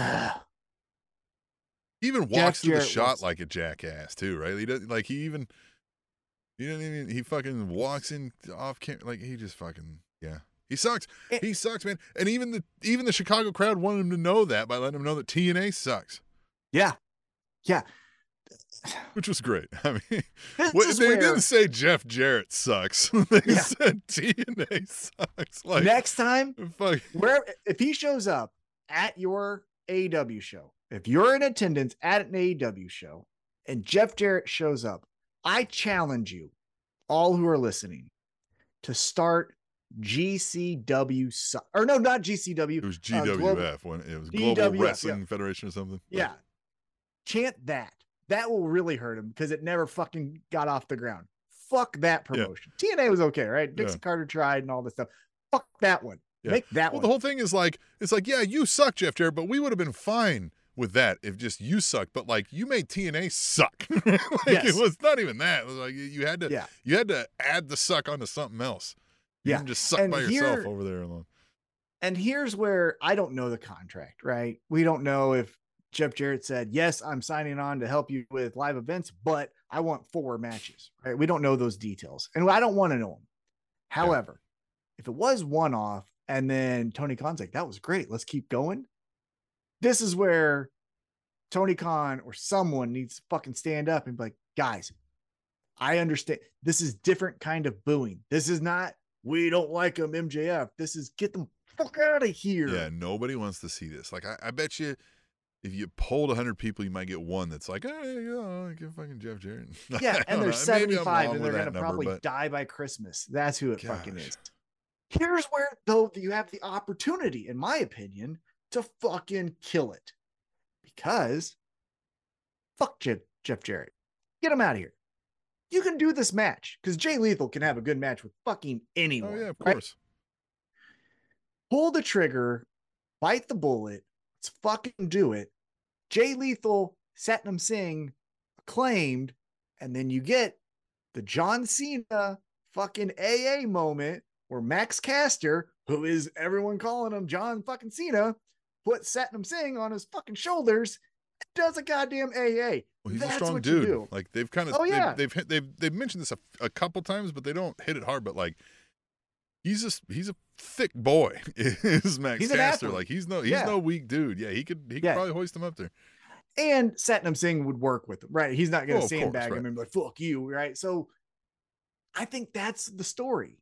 And all the fucking raps that Max Caster can do on India and how tall he is and soccer and all the, I mean, like, just, fucking Sunday's bald.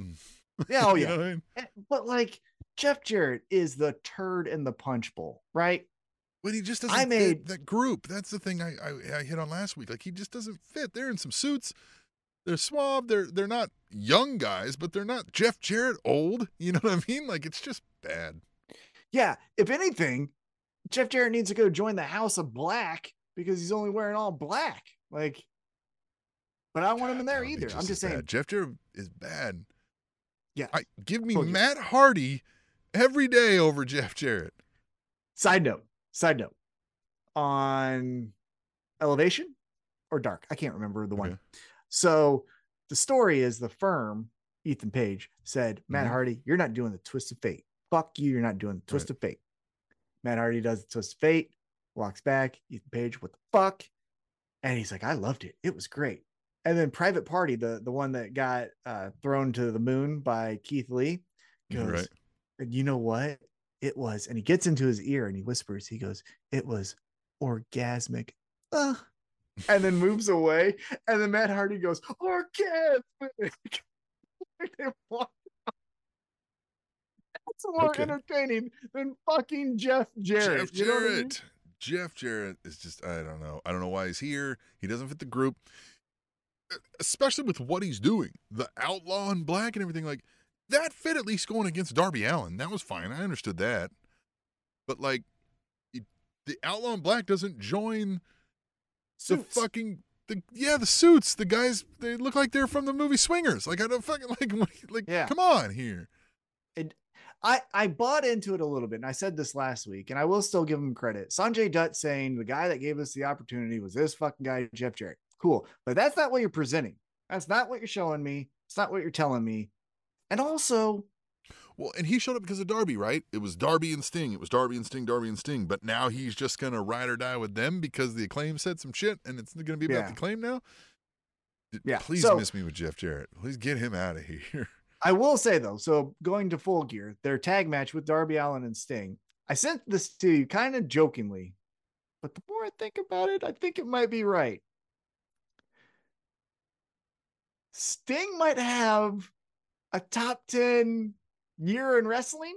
I mean, every time he's wrestled, at least for me, I've left going, that was fucking fun. It's that, did you say this or did we find somebody else saying this where it was, he's had a better pay-per-view run this year than Seth Rollins. AJ Styles, as we kind of transition, because we get the main event left, quick side note, AJ Styles hasn't won a pay-per-view match in WWE in 3 years. That's a fact. How fucking weird is that? So Sting's had a better pay-per-view run than he has. So anyhow, what I was going to bring up though is think of the moments Sting has had. He's obviously done the fucking stage dives into people, but go back to his match with Buddy Murphy at Arthur Ashe Stadium and Great Muta comes out. I mean, hey, say whatever the fuck you want, and I get it. But he's kind of fucking cool. Just saying. All right, so this is what I want the old legends to do, right? He's not in any title run at all, right? But he's doing cool spots. He's helped building another character in the midst of it, right? Like with Darby, he's helping give all kinds of legitimacy to him. And thereby we also then get somebody can carry the majority of a match, but we get all these folks that can go up against Sting now, right? Like you just rotate in all these different folks. I think he's killing it in that regard. Yes, this is a masterclass in how you utilize a legend, like especially an elderly legend who can't, do all the fun stuff. Well, I mean, he does all the fun stuff, but yeah, he can't do the chain wrestling like he used to. I will say one thing, as we mentioned that match, Darby and Sting pick up the victory. You may be getting yourself into a corner that's going to be hard to get out of because, again, we like the records and we tell you about the records. And they always win. Darby and Sting are undefeated as a tag team, and we get the Acclaimed. I mean, you get any more, what the fuck do you do? Aren't we FTR? tag team champions? Yeah. Yeah, like, or what, you know, so just saying, side note, might want to, because I can't think of, off the top of my head, maybe you can, I can't think of a time Sting's lost in AEW either. I think what was the COVID one where they wrestled in like a warehouse or some shit? Did they lose? they won one? that. Yeah, they team. won that. Oh no, did they? No, they did lose that one to Team Taz. It was Brian Cage and Ricky Starks. Right? Weren't they in a warehouse somewhere or something? Yeah, it was a cinematic wrestling, match. But they had a ring. Yeah, cinematic. Yeah, they lost that one, right? I think so. Did they? I don't remember now. We don't fact check. Anyhow, let's get into, for whatever reason, the Ring of Honor World Championship match. Again, if it's your first time viewing it, what? But we're getting Chris Jericho, who's overexposed and a tad boring. Yeah. Well, so on, I think, yeah, he's taking on Ishii here. Yeah. And tomorrow, like the thing here is like, it sounds like a main event level match for a show. Chris Jericho versus Ishii. And if your main story is MJF and William Regal and MJF's not there, then yeah, you do that to open the show. So that makes sense. But again, it's the billing it for the ROH Championship. And I get it. Matches are cooler with something on the line. But I don't think anybody, again, it's hard to overlook that, yes, we know it's fake, but like nobody thinks Ishii's winning the ROH Championship here tonight. You know what I mean? Yeah. Well, you may have thought that a couple times in the match, but yeah. Well, even if you keep it in kayfabe, right? Let's just say this is all real. Last time I saw Ishii was at All Out, and he lost to Eddie Kingston.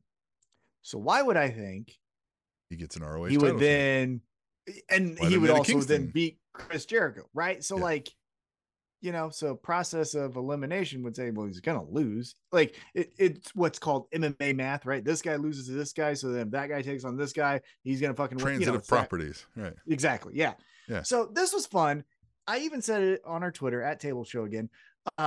It's an embarrassment of riches when just on a random episode of Dynamite, Ishii is like, "Hey, I'm fucking here. You want to see me wrestle?" And we're like, "Fuck yeah, Stone Pitbull, get in there!" And you got it right. But this is where, with ratings and all the stuff, and we've all been told, like, kind of traditionally in all wrestling shows, unless it's Stone Cold Steve Austin, the ratings kind of go like this. It kind of trends downward. You had the Elite in Chicago. You switch this match with that match, and you got everyone tuned in till the last second because we all want to see that fucking energy and what's the reaction from everyone involved. Little bit of a misstep there. I get it. You did it at 8 I would have o'clock. switched those matches.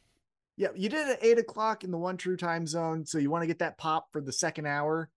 But I would have done it as your main event. Because again, it's an AEW match too. It's not a Ring of Honor, so you're not confusing casual viewers either. So that was your Full Gear Dynamite recap. Anything that we missed that you want to talk about? Not in that regard. I think we kind of hit everything. I really enjoyed AEW where it's been going lately. I think a lot of things are hitting. There's very few things I think that we think absolutely sucks, right? A Jeff Jarrett, or, you know what I mean? A few little things here and there that we've criticized, but I think everything's going pretty well right now. I like it. I will say, and this goes back to my earlier comment of, and it's going to happen, Eddie Kingston beating MJF for your World Heavyweight Championship, is the pre-show. Eddie Kingston beats Jan, oh God, I forgot his name already. That guy, old guy, one of his heroes. Yeah, Great. yeah. I love that he loves Japanese pro wrestling. I don't. That doesn't mean I don't love him. He's the best in the world. But he wins, gets emotional, cuts a promo that was the weirdest thing in the world, tells him to buy the fucking pay-per-view, all this stuff. Does great. Thing that I wanted to mention, though, he wins that match. He does a post-match interview. I think it was specific to AEW social media, right? But they say, "Hey, what does this win mean to you?" And he goes, "Man, this is the greatest thing that ever happened to me." And he says, this is it now.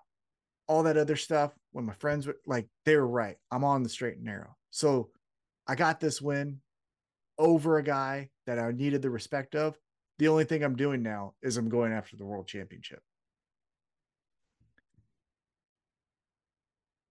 You give me 2022 version of Ric Flair versus Dusty Rhodes, gonna fucking watch it every goddamn time. That's the shit. the shit. Yeah, I mean, some Eddie Kingston, MJF. Give me a couple of weeks of them just. I might cry first time they get in the ring. I might love it so much, I might fucking cry, Tim. Right, yeah. I'm already getting emotional thinking about it. You're already That's going to be so fucking good. Dude. Yeah. The insult that MJF can lay down on Eddie Kingston, who has all of his wounds laid out for you to go in and pour salt into it. And then for Eddie Kingston to never actually be working and he's shooting this entire time. Oh, summer 2023. Telling you, MJF. We can only hope. We can only hope. Hire Tom. We'll make that happen for you, Tony. We'll write it up. Oh, I'll write it right now. All right. Well, coming up this weekend on a Saturday, it's another wrestling premium live event from the World Wrestling Entertainment, or they're just WWE. The World Wrestling Entertainment is not the official name. It's WWE. Oh, really? Yep.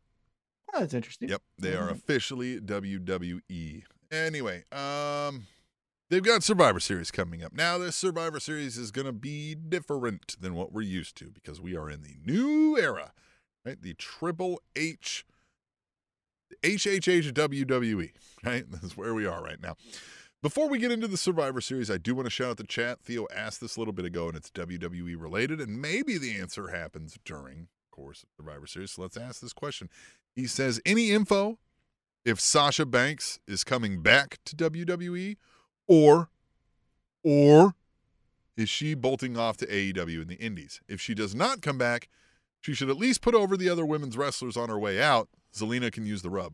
Well, if she's not coming back, she's not going to put anybody over because she's not coming back, right? She's either never shown back up in WWE again. Sasha Banks is a person who I think you would initially say, like, well, she's going to WWE, right? Like, that's where she was made a star. That's where she's a star. That's where all the money is. But now we know Tony Khan can match the money, right? And he's got the merchandising chops. And she particularly is one who we don't think the way she thinks, like where her status level is, matches what she thinks, right? But she thinks, I'm a student of the game. I've wanted to wrestle. I'm a wrestler. This has been my goal my whole life. And to her credit, that is true, right? This is what she's wanted to do. This has been her goal. She didn't come up saying, like, I'm going to be famous. I can use pro wrestling to get there. She was a pro wrestling fan and wanted to be a pro wrestler. So if she thinks, well, I can't pro wrestle over here, I can pro wrestle over here, it wouldn't shock me, right? If we see Mercedes, whatever the fuck her name is, right, in AW. That said, now with the advent of the HHH WWE, I think we'd see her back there before we wouldn't.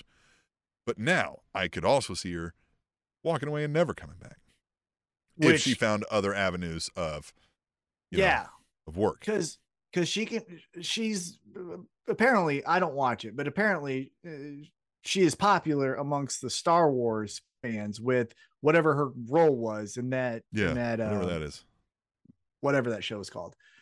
So Disney could give her a spinoff because Disney was going to give Gina Carano a spinoff, who's a fucking wretched person, very bad human. And so, look, Mercedes also has some of those traits, unvaccinated, kind of denying a lot of science. But the issue too is that Mercedes, Sasha Banks, is a horrific actress. Well, but so is Gina Carano. So look, you can do. She's that bad? I don't know. Like, I haven't watched any Gina Carano. Yes. Oh, she's way worse than Sasha. Yeah. Oh, she's fucking miserable. Even worse than saying every line like this. Yeah. Oh yeah. Now, wrestling, yes, but apparently, again, she killed it in whatever that Star Wars thing was. So, well, yeah, because you can that cut would be exactly. Retake. Exactly. So that would be my personal hope. Get on a fucking plane, fly it into the moon. I don't want to ever fucking see you again. That's my personal hope. I don't fucking like her. I've never met her, but everything I've read, seen, and even she's commented on, I kind of don't like her as a person. So that's another aspect of it. Even though, again, I tell you, just watch what you watch on TV, which then I will tell you, I don't like what I see on TV. So again, send her to the moon. Now, I think she's coming back. I think she's doing a little swerve thing where she's like, apparently she's filed for trademarks of names of fucking something else, right? So what's that mean? It means this. Well, it's actually a swerve, and she's doing that, right? Triple H and her are, that's one of his kids, as they say, right? So I the only aspect that I think AEW can present to her that WWE cannot is, even though Nakamura is going over there to wrestle the Great Muta in his last match for, I can't remember the Japanese promotion. Yeah. AEW has a built-in relationship with New Japan. New Japan just has their first ever women's Stardom champion, or whatever it's called. Again, we don't fact check, but it's the fucking Pirate. Remember the Pirate? That's her name. Yep. Nailed it. Yeah. She's the first champ. Send her to Japan, she could do that. Well, and the thing too there is it's from time to time. Hey, yeah, you could go back to WWE, but haven't you wrestled every single one of these people 500 times? Over here, we need some star power. We especially need it in a women's division. We're on TBS. Look, we got Bow Wow on the show. Like, come on, let's do this, right? You know Bow Wow, right? Like, I know you know Bow Wow, so like, come on over here, right? Isn't he your cousin? Yeah, like, isn't he like? Yeah, come on, like, let's make a call here. Hang out with that's family. It. Snoop makes a call. Maybe Bow Wow is there for when Jade Cargill's got him up, ready to fucking throw him through a table, and then it's boss time. Tim, I don't remember when. Oh, write that shit down. I fucking called it. But remember when the Rebel Trucker said he was going to drive a truck up my ass because I said that Kane was going to beat Daniel Bryan for the championship? Mm-hmm. That's you right now with this, because that feels so real. I know. I don't know. God, no. Don't ruin my favorite thing, you horrible person. God, it's my favorite thing, man. Stay away. She's going to bow wow up, one thing. Ready to throw him through a table or something, and then put him down. We just hear, put him down. And she's like, who fucking says I should put him down? The boss. And then, Mercedes. She'll probably go by the name The Boss. She thinks it's cool. God damn it. Mercedes, I know you're listening. Fucking Nostradamus. Again, I don't care about you, but I'm going to shoot straight with you. Don't ruin my one thing. Okay? I got, like, my life fucking sucks right now.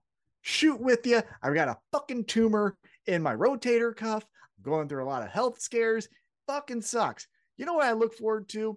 Look forward to this podcast, watching AEW. Don't fucking ruin one of them. Okay?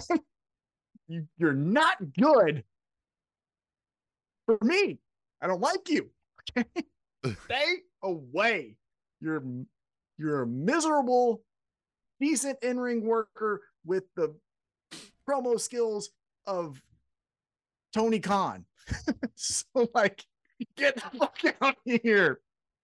Go to WWE. Anyhow, that's all to say. Survivor Series this Saturday. And I mean, they do have a big premium live event coming up. So might we see the return of Sasha Banks? We will find out. But 5 matches listed tonight, the 23rd of November, on WWE.com. So there may be more to come because Friday there will be a SmackDown. Yes, still? Mm-hmm. This year, the Friday there will be a SmackDown. So we don't know what will happen there. However, one of the matches on this card right now is AJ Styles versus Finn Balor. Does AJ Styles get his pay-per-view victory that you mentioned that he has not had in several years? 3 years. I don't think he does. I think the Judgment Day stands tall still. So. But they just brought back the OC, didn't they? And they got me and Yim running around, so maybe. So let's take a quick trip down memory lane. If you recall, I don't remember how many years ago, but there was a Survivor Series match that was made last second, and it was between Finn Balor and AJ Styles. And Finn Balor won. So does AJ Styles say, I'm getting mine back? Now we're going to be 1-1 at Survivor Series. I think so. I think AJ says, this is fuck you. Okay, give me one. I'm AJ Styles. I've won everything here. You win something and 'Cause, break your shoulder. Yeah, this Get doesn't outta here. end their storyline, so it Right. doesn't really matter who wins this match, right? Exactly. AJ Styles. Okay. I'm That's going what to I say got. Finn Balor. All right. For the SmackDown Women's Championship, Ronda Rousey versus Shotzi. I mean, it's Ronda. Who the fuck cares? Does anyone care about Shotzi? I mean, they don't, but does Triple H? And does he think she needs a chance? No, I think Yeah. I feel think Ronda his wins. goal, if I'm interviewing him and he has truth serum, right? I think he says, you know what my fucking one of my challenges is? Vince didn't fucking understand the Ronda Rousey character. I watch MMA. I watch the UFC. I know it. She's gonna be a star. So they are And then involving he Shayna does- Baszler, right? Yep. And this is a better fit for Shayna Baszler than anything they had her do 1,000,000%. outside of NXT. So, I mean, you know, again, if you're going to show me Ronda Rousey, I'd rather Shayna Baszler be there beating bitches' asses for her than not. So, I mean, I don't hate what's going on right now, I guess, with that regard. I don't necessarily like it a whole lot, but it could lead to their blowing up or them That's what I being a think. tag team You're or right. whatnot. Yeah. I think it's Shayna helps her. Whatever the next pay-per-view is, Shayna helps her. Whatever the next pay-per-view is, Shayna helps her. And then she looks at Ronda and is like, I think you suck. I keep helping you, so I want that title. I've earned it. Right? One of those things. I So thought you were the real badass. I I'm was the the real badass. badass. Right, exactly. So that's what I think. So Shotzi, ride your tank. Yeah, because we tried the other two 4 horsewomen at MMA, and they're probably not ever being offered jobs back, right? So we're probably not going to get that run, right? So it's going to be just Shayna and Ronda from this point forward. Well- right? So yeah, they got to blow up and fight each other, right? And again, AEW. Marina Shafir can also fucking go over there to WWE. I don't need to see her in AEW ever again. I'm the problem. You don't know me. I know you. Shut the fuck up. Yeah. Don't hang out with Ronda.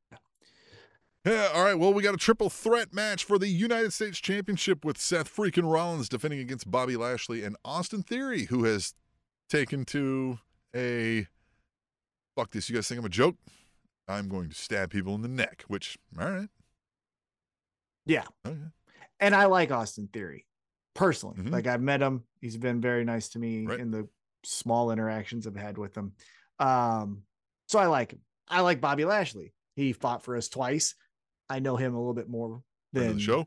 Theory. He's Yep. been on the show when Yep. he debuted for Impact, surprisingly. And I called him up and he answered. And he's like, yeah, sure, I'll do it. That was so crazy. Great moment in the podcast history. So I like him a lot too. However, I think Raw needs a championship. It's 3 hours. It's now the B show. Roman is only hanging out on SmackDown. Who's the biggest star on Raw today? It's Seth Rollins. So Seth freaking Rollins. I He hate wins. saying that.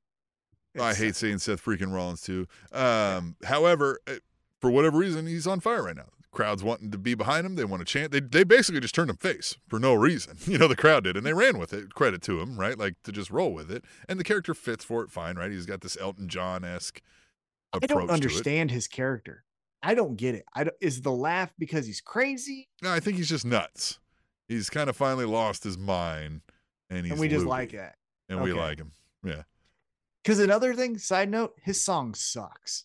I get Yeah, that all the I don't fucking like people. it either. That Yeah. song is an abortion of music. It Yeah, fucking I don't like it at all. sucks. I don't like it at all. Damn. Yeah, I get the people do the thing, right? And that's fine. Like you guys can do that, but like the music you're doing it to is bad. Burn it down. It's bad. What the fuck? No. Yeah, no. This- All right, so then the 2 matches left are not your traditional Survivor Series 5-on-5 matches. They are now War Games. War games. Which, look, I think in 2022 we'll all say a War Games match is probably going to be way more entertaining than a traditional Survivor Series elimination match. However, I want to make sure we all understand that one of the reasons the Survivor Series traditional 5-on-5 match was boring is because when you have to just fit it into the show and there was no storylines that warranted it, then it became boring. that's what's going to happen with the War Games. If we're doing this every year at Survivor Series now as War Games matches, we're going to have the same problem. And then we're going to cheapen the War Games match for what it could be used for. Look, go back to NXT. I believe 75% of War Games matches was just the Undisputed Era versus mix of others. Yeah, fill in some dudes. Pat McAfee was in one of them. Remember? Yeah. Like, you know? Yeah, that's right. Ciampa Pat fucking McAfee's threw, the best. but Ciampa threw Adam Cole off the top of the cage and they shot to Britt Baker. Remember that when everyone, what the fuck, right? So, but it was just Undisputed Era versus Random Collection. I kind of think we might get Bloodline in that, where it's Bloodline this time taking on the Europeans or the Internationals, you know? Well, so on the women's one, let's see. We've got Bianca Belair's team taking on Damage Control, and that is what we've got. Let's see. We've got Alexa Bliss, Mia Yim, Asuka, and a mystery partner, it appears. Huh? We don't have a name. Taking on Damage Control, which has Nikki Cross and Rhea Ripley. Is it? And Rhea Ripley is hanging in there as well. Yeah, again, look, Rhea Ripley's character wouldn't play nice with these fucking girls with Damage Control. You know what I mean? Like, I get. Well, I did see. She cut a promo. She's like, "Hey, if Mia Yim's in that fucking match with them, then I'm with you. But fuck you." And they're like, "Okay, cool." So okay, I get it, right? I hate that person. So friend of my friend, or in whatever that fucking phrase Look, is. just don't cross me and make me beat your ass too. Yeah, exactly. Sure, that's fine. Yeah, I guess. So the who's Nikki the Cross person? angle with Damage Control is odd, but of course, you know, there's plenty of those like oddball characters. I mean, Sami Zayn's doing great in the Bloodline, right? Like, so yeah, you know, fine. Who's the mystery person? Who you picking? Who you guessing? Oh, I don't even. It ain't her. It ain't her. We just talked about this. No. Because it's Bailey. No. And then Bianca. I mean, like, no. It's one more. Go one more over. Think back Charlotte? to SummerSlam. No. It's Becky Lynch. Oh god, yeah. Because if you recall from SummerSlam, unfortunately she legit separated her shoulder. But what she did was, it's me and Bianca versus Damage Control. So I've seen pictures. She's been doing workouts. She looks to be moving her shoulders fine. I think she just goes in there and says, "Remember SummerSlam? We're running that shit back." Boom. She's in there. Yay. Makes sense. So then Bianca's team wins. I wouldn't. Yes, I think so, but I wouldn't. I think it's more interesting. But I think it's more interesting if the heels win, because then Bianca has more opportunities to be like, "All right, Rhea Ripley, it's me and you then. Like, now let's go." Right? You got me in the War Games, so now we're going to, like, that's more somebody could eliminate the champion, and then they go, "Hey, didn't I pin the champion? Don't I get a title shot?" And you're right, Rhea's probably the best one to do that. Like Nikki Cross, I don't think could pull that off as well, nor any of the two lackeys in Damage Control. Right? So, yeah, maybe Rhea Ripley eliminates Bianca Belair. Or no, it's not an elimination, right? It's with War Games, it's one pinfall, but they don't start it. Yeah. But she could pin her to win it, and then be like, I think don't I get a title shot? And then we've got a feud. There you go. That's what I would hope happens. All right, I think, but no. But it's going to be the returning Becky Lynch and Bianca winning because this is WWE. All right, so then the other match, let me get back to that one, is, as you mentioned, the Bloodline taking on the Brawling Brutes, Drew McIntyre and Kevin Owens. And that team, the way they, like, brought it out together, I mean, Drew McIntyre hanging out with the Brawling Brutes, okay. I know you guys feels very War Games. That feels very Survivor But Series. It feels very War Games, but it fits, right? It's like, hey, we've known each other. We battled up and down the roads, but we were friends, so I'm here to help you. And you're two new buddies. Fine. The Kevin Owens thing, again, because Sami Zayn, right? And we all love Kevin Owens. I mean, who doesn't like Kevin Owens? And he'll do good. Well, he has me blocked on Twitter, so. Yeah, well, he obviously doesn't love me. He doesn't love you, but yeah. How many people we've said today have you blocked on Twitter? Well, Twitter's dying anyways. Fuck you. Fuck you all. You'll follow me on blocked on Hive. All right, so, but I mean, Kevin Owens looking good. Like he's looking like he slimmed down a little bit, ready to roll. So, what do you think happens here? We got the Bloodline wins this. Yes. However, don't you feel like this whole pay-per-view, the whole selling point is what will happen when Sami Zayn and Kevin Owens have to fight? And that's kind of neat. But who would have thought WWE would have built a pay-per-view around that, right? Like, that does take the Triple H era, right? Like, that does take that. And it's great. I mean, again, pro wrestling fans, like, if we were to do a Wrestling Isn't Wrestling about Kevin Owens and Sami Zayn, we can make it an hour long, right? Well, yes. However, the thing that makes it a little bit watered down is this will be the 11th, 30th time that they've done the frenemies now we're fighting thing. Like, I can only buy in so many times. Well, so, but if you catch what KO said, he was like, I didn't come here for Sammy. Like, yeah, that's a thing. Like, you know, we're brothers. We're going to fight. Yeah, fuck him. But, like, it's Roman Reigns. Like, motherfucker, like, you guys, your boys had to help you beat me before your reign even really got started. This wouldn't have fucking happened. This is over now. This is me coming after you. So maybe we get some of that where Sammy's like, I don't know, fuck you. You know what I mean? Me. And then he's like, yeah, fuck you. Right? Like, Roman. Now, I'll play devil's advocate real quick. And I know we're kind of going long, but just for funsies. Well, for funsies.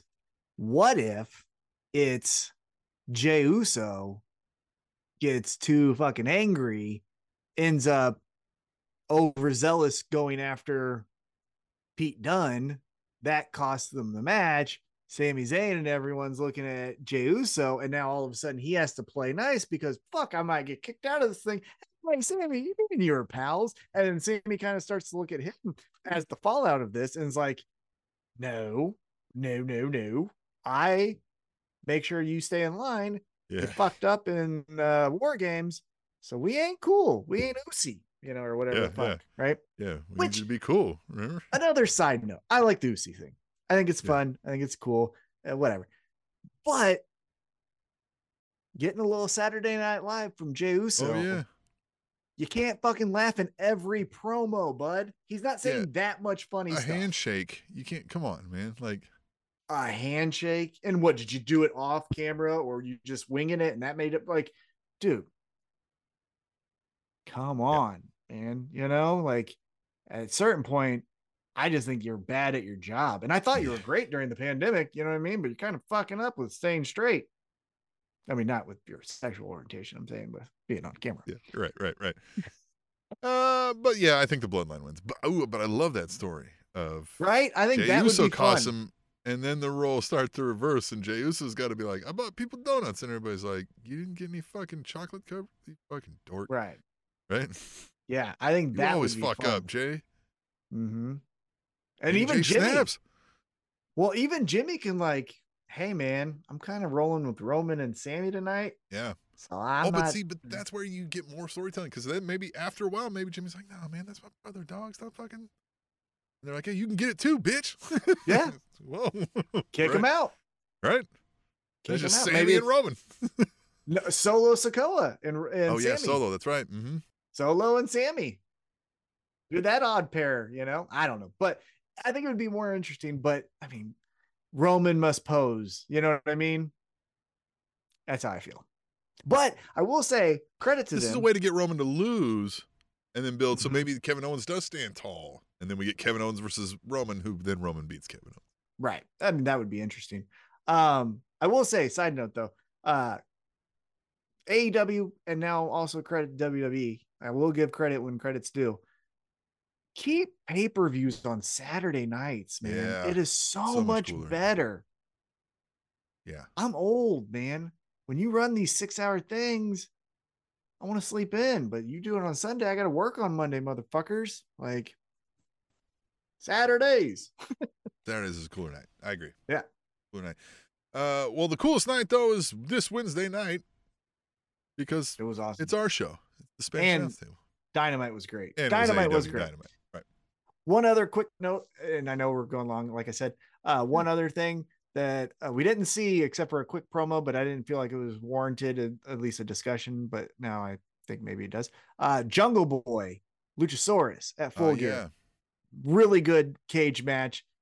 I'm curious to see where Jungle Boy post win goes? Does it just stay with Christian, or are we going to say he goes after Danny Garcia? I think him and Daniel Garcia is the route to go. I like that matchup. It's not bad. It's not bad at all. All right. Well, Anyhow. we are going to get out of here because we've run long. Like I said, we've got, I don't know, Tom's probably got to get up at 2 a.m. and start baking a turkey or some shit like that. I don't know what's going on over there with his place. He's going up to Omaha or some shit like that. I don't know where. Not going to Omaha, but we got plenty of cooking. Plenty of cooking to be done. So we're going to let him get to that, and then you'll join us all back here live next week on the Spanish Announce Table. The Spanish Announce Table.